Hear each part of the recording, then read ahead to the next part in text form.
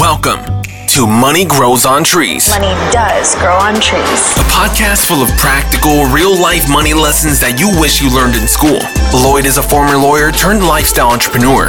In each episode, he'll be answering the tough questions around money, investing, and entrepreneurship to help you transform your money mindset and move you closer to achieving your financial goals. Now, let the class begin.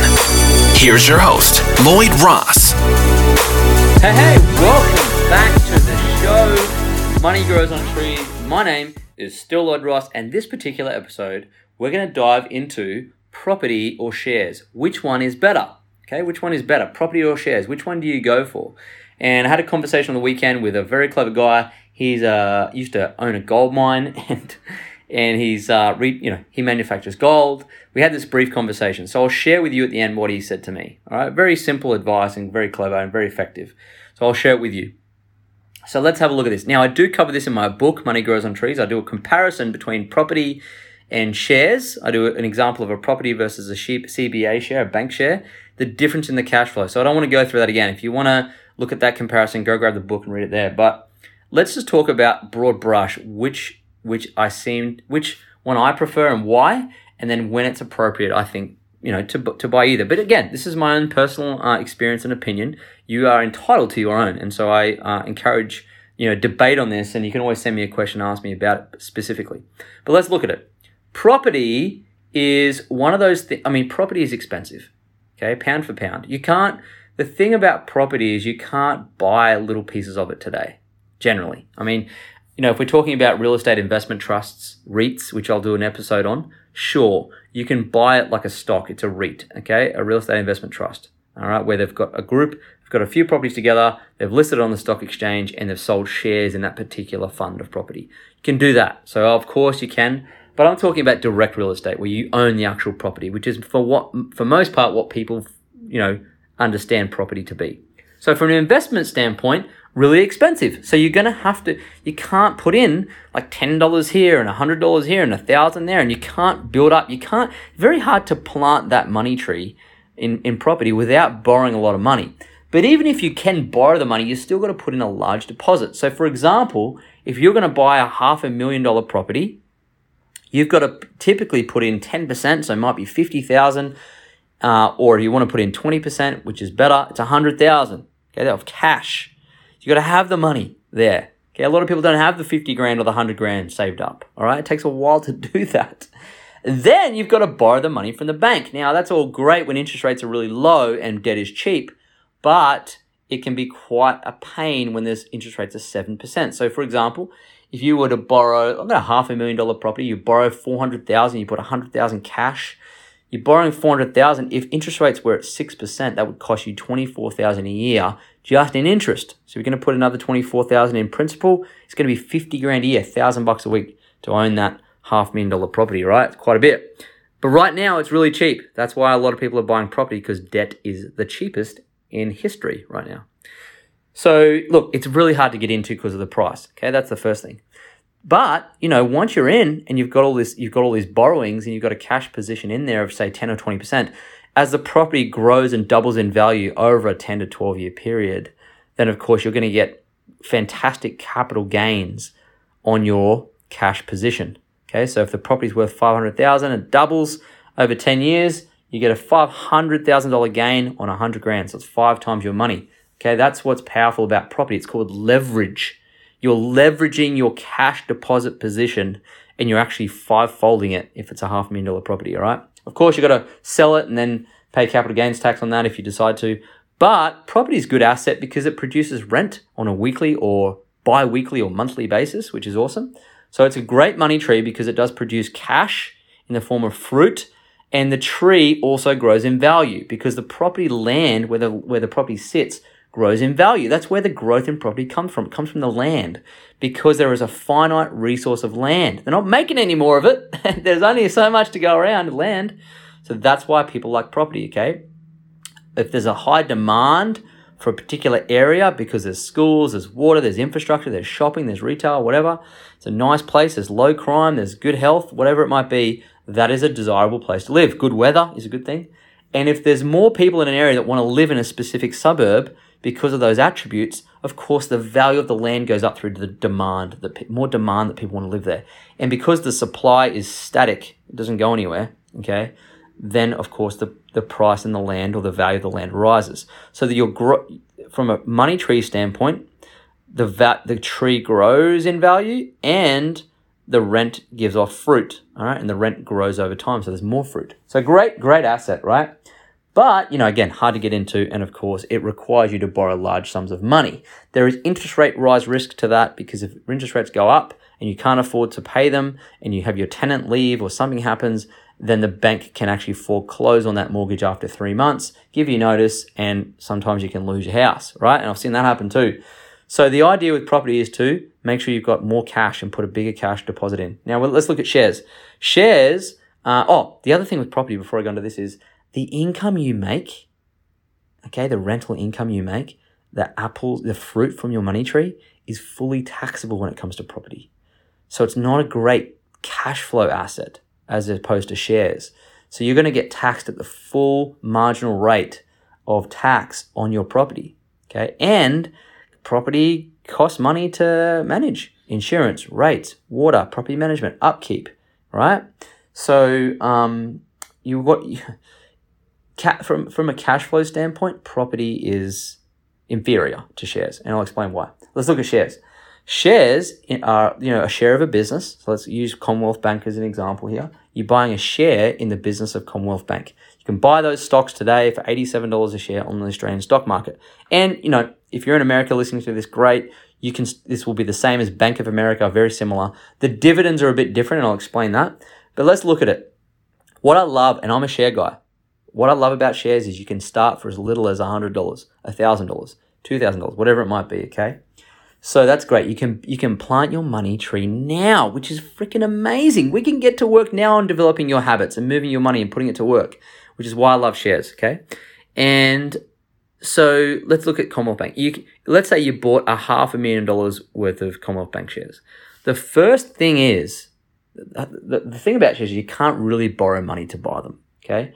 You can, but you probably wouldn't want to, because if the shares fall, most brokers will require you to put in more cash to adjust the amount of borrowings you have against those shares, okay? So with property, when residential property falls, the bank doesn't call you up and say, hey, you need to put in more cash equity because, your position's falling, the value is falling of the asset. No.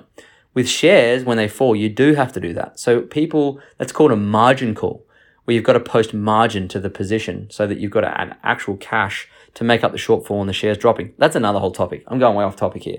What I'm saying is don't borrow money to buy shares unless you 1000% know what you're doing and you're a pro and you've tested on small amounts. I still wouldn't encourage it. I don't borrow money to buy shares. So let's say you're going to buy shares over time and build it up, and you've got $500,000 of, say, Commonwealth Bank shares. The coolest thing about that is that just like property, the value of the shares will grow. So the tree itself, the money tree itself, will grow in size, grow in value, because the value of that business will go up over time, because the number of shares outstanding, there's a finite supply, okay, and there's more demand for them. People want to buy that business because of the potential earnings it's going to produce. If the demand goes up, there's only a certain number of shares to go around, and not everyone can have them, so the value and price of the shares go up. Okay, that's how shares go up, okay? The expectations of earnings goes up by the public. They want to buy more demand, less shares, price goes up. Same as property, same economic fundamentals. But with shares in Commonwealth Bank, the bank will pay you dividends instead of rent, okay? So they're paying you a share of their profits, which is all dividends are, by the way. Just a share in the profits of the business, okay, which is cool. So with Commonwealth Bank, they have what we call fully franked dividends, which means the company or the business has already paid the government the tax on those profits.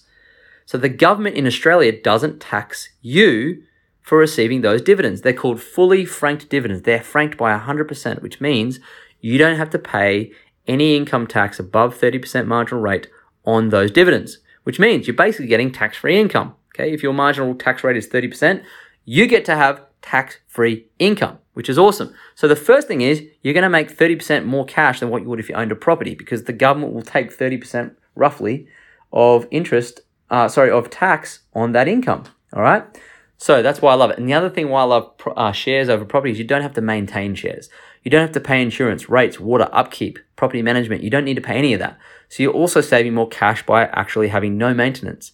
And the other reason why I love shares instead of property is when you want to sell them, you can sell them and within 3 days, bang, the money's in your account. They're very liquid, okay? You don't have to list it with an agent and haggle and pay an agent for marketing fees and go take it to auction. And yeah, it's just, there's very heavy duty transaction costs when it comes to property. Like if you buy a property, I think I read in the Financial Review, if you buy $1 million property in Sydney, it'll cost you, I think it's $20,000 to buy it in transaction costs. So that's legal fees, stamp duties, moving processes, all those costs. They're transaction costs, and $50,000 to sell it. So if you're buying and selling $1 million property in Sydney, it's going to cost you $70,000 to make that transaction. $70,000. Whereas if you bought $1 million worth of Commonwealth Bank shares, it'd be like a few $1,000s in brokerage. Not a lot. Okay, probably even I think I haven't done it in one bulk sum like that, but probably only a couple $1,000s. I think it's a huge difference, right? Like that matters. That really matters. People move houses and they sell houses every 5 years. Statistically, that's a lot. If you're going to do that over, let's say you got a 50-year time horizon, that's 10 times you're going to sell houses. That's $700,000 on $1 million, properties. $700,000 on transaction costs. So property is really, heavy duty on transaction costs, whereas shares, they're not, and they're very simple and easy to do. So I'm a share guy. See that? I'm more of that. But, people like to have the tangible assets. During times of like the pandemic and stuff, obviously property, the rent was still coming in. People were paying the same amount of rent. It's more stable income because, dividends can fall with the business. But I think for ease and simplicity of my life and the fact that shares do outperform property from an asset class perspective, like you look at the returns of property versus shares have outperformed property. You can Google it. You can read it. I don't care. Go and do your best. You'll find that shares 9.5% return over the distance, depending on which market, and then property is about 8%. Okay? So there you go. So that's why I prefer shares. Now, which one do you go for? Well, here's what my friend, the gold mine owner and now manufacturer, has told me. He said, look, Lloyd, shares when you're starting off because it's easier to get into. But at a point in time when you've got the capital, over a certain period of your life, between your 40s and your 60s, in that nice period, you've got to look at property. And I'm not saying I'm not, and there's going to be opportunities when interest rates go up to buy properties, I think, for a bit cheaper. I hope. But there comes a point in time when you can buy a really good quality property, you can borrow a certain amount of, sensible amount of money, not borrowing 90% or 95%, borrow perhaps, 70% of the value, okay? The more cash deposit you can put in, the better. And you hold it long term. And over that 20, 30 year period, if you don't sell lots and rebuy, you can actually make tremendous amounts of money from property. And of course, you're putting in your repayments instead of rent, so it's not dead money, which is fantastic. And I think at the appropriate time, especially when you're raising a family and you know where you're going to live for the foreseeable future, property makes it makes a lot of sense. It's logically a good, rational thing to do, okay? But it becomes irrational when you're buying property to try and flip it, short term, high transaction costs. It makes zero sense if you're like trying to borrow tons of money against it for the fear of missing out, okay? And it's not a great cash flow asset. I'm more about shares, okay? So I think a nice combination too is great. But if you're just starting out, I think shares is the best place to start. So I agree with him. I think that's sensible advice. And of course, there is a time and a place. Me, I'm all shares. If I didn't have to buy a property, I wouldn't. But again, depends on family situations and things like that. So I hope that's been insightful for you as to which one to lean towards. Remember, there's a certain time for both. Just make sure it makes sense intelligently when you do the figures, okay? Does it stack up from an investment standpoint? Does it align with your investment strategy? And does it align with your life plan? Here's my little last tip before I leave you. Don't be in a rush to buy a property. My goodness. I've seen people so much in a rush. FOMO, fear of missing out. Their parents got to get on the property ladder, got in their property ladder. BS, I'm 37, we don't own a property. But here we are. I'm sitting here on I don't even know what day of the week it is. A Wednesday, is it? And I'm sitting here recording a podcast and it's 2 p.m. I'm sitting at home, not even at a job. Financially independent. through a side hustle that produces residual income, okay, out of our jobs, and shares that produce passive income. We don't own property, all right? So, hey, I'm living, breathing proof that you don't need to be in the market. I'm 37, and we haven't bought a property. There is time for you. Relax, cool your jets. You don't need to be on the ladder.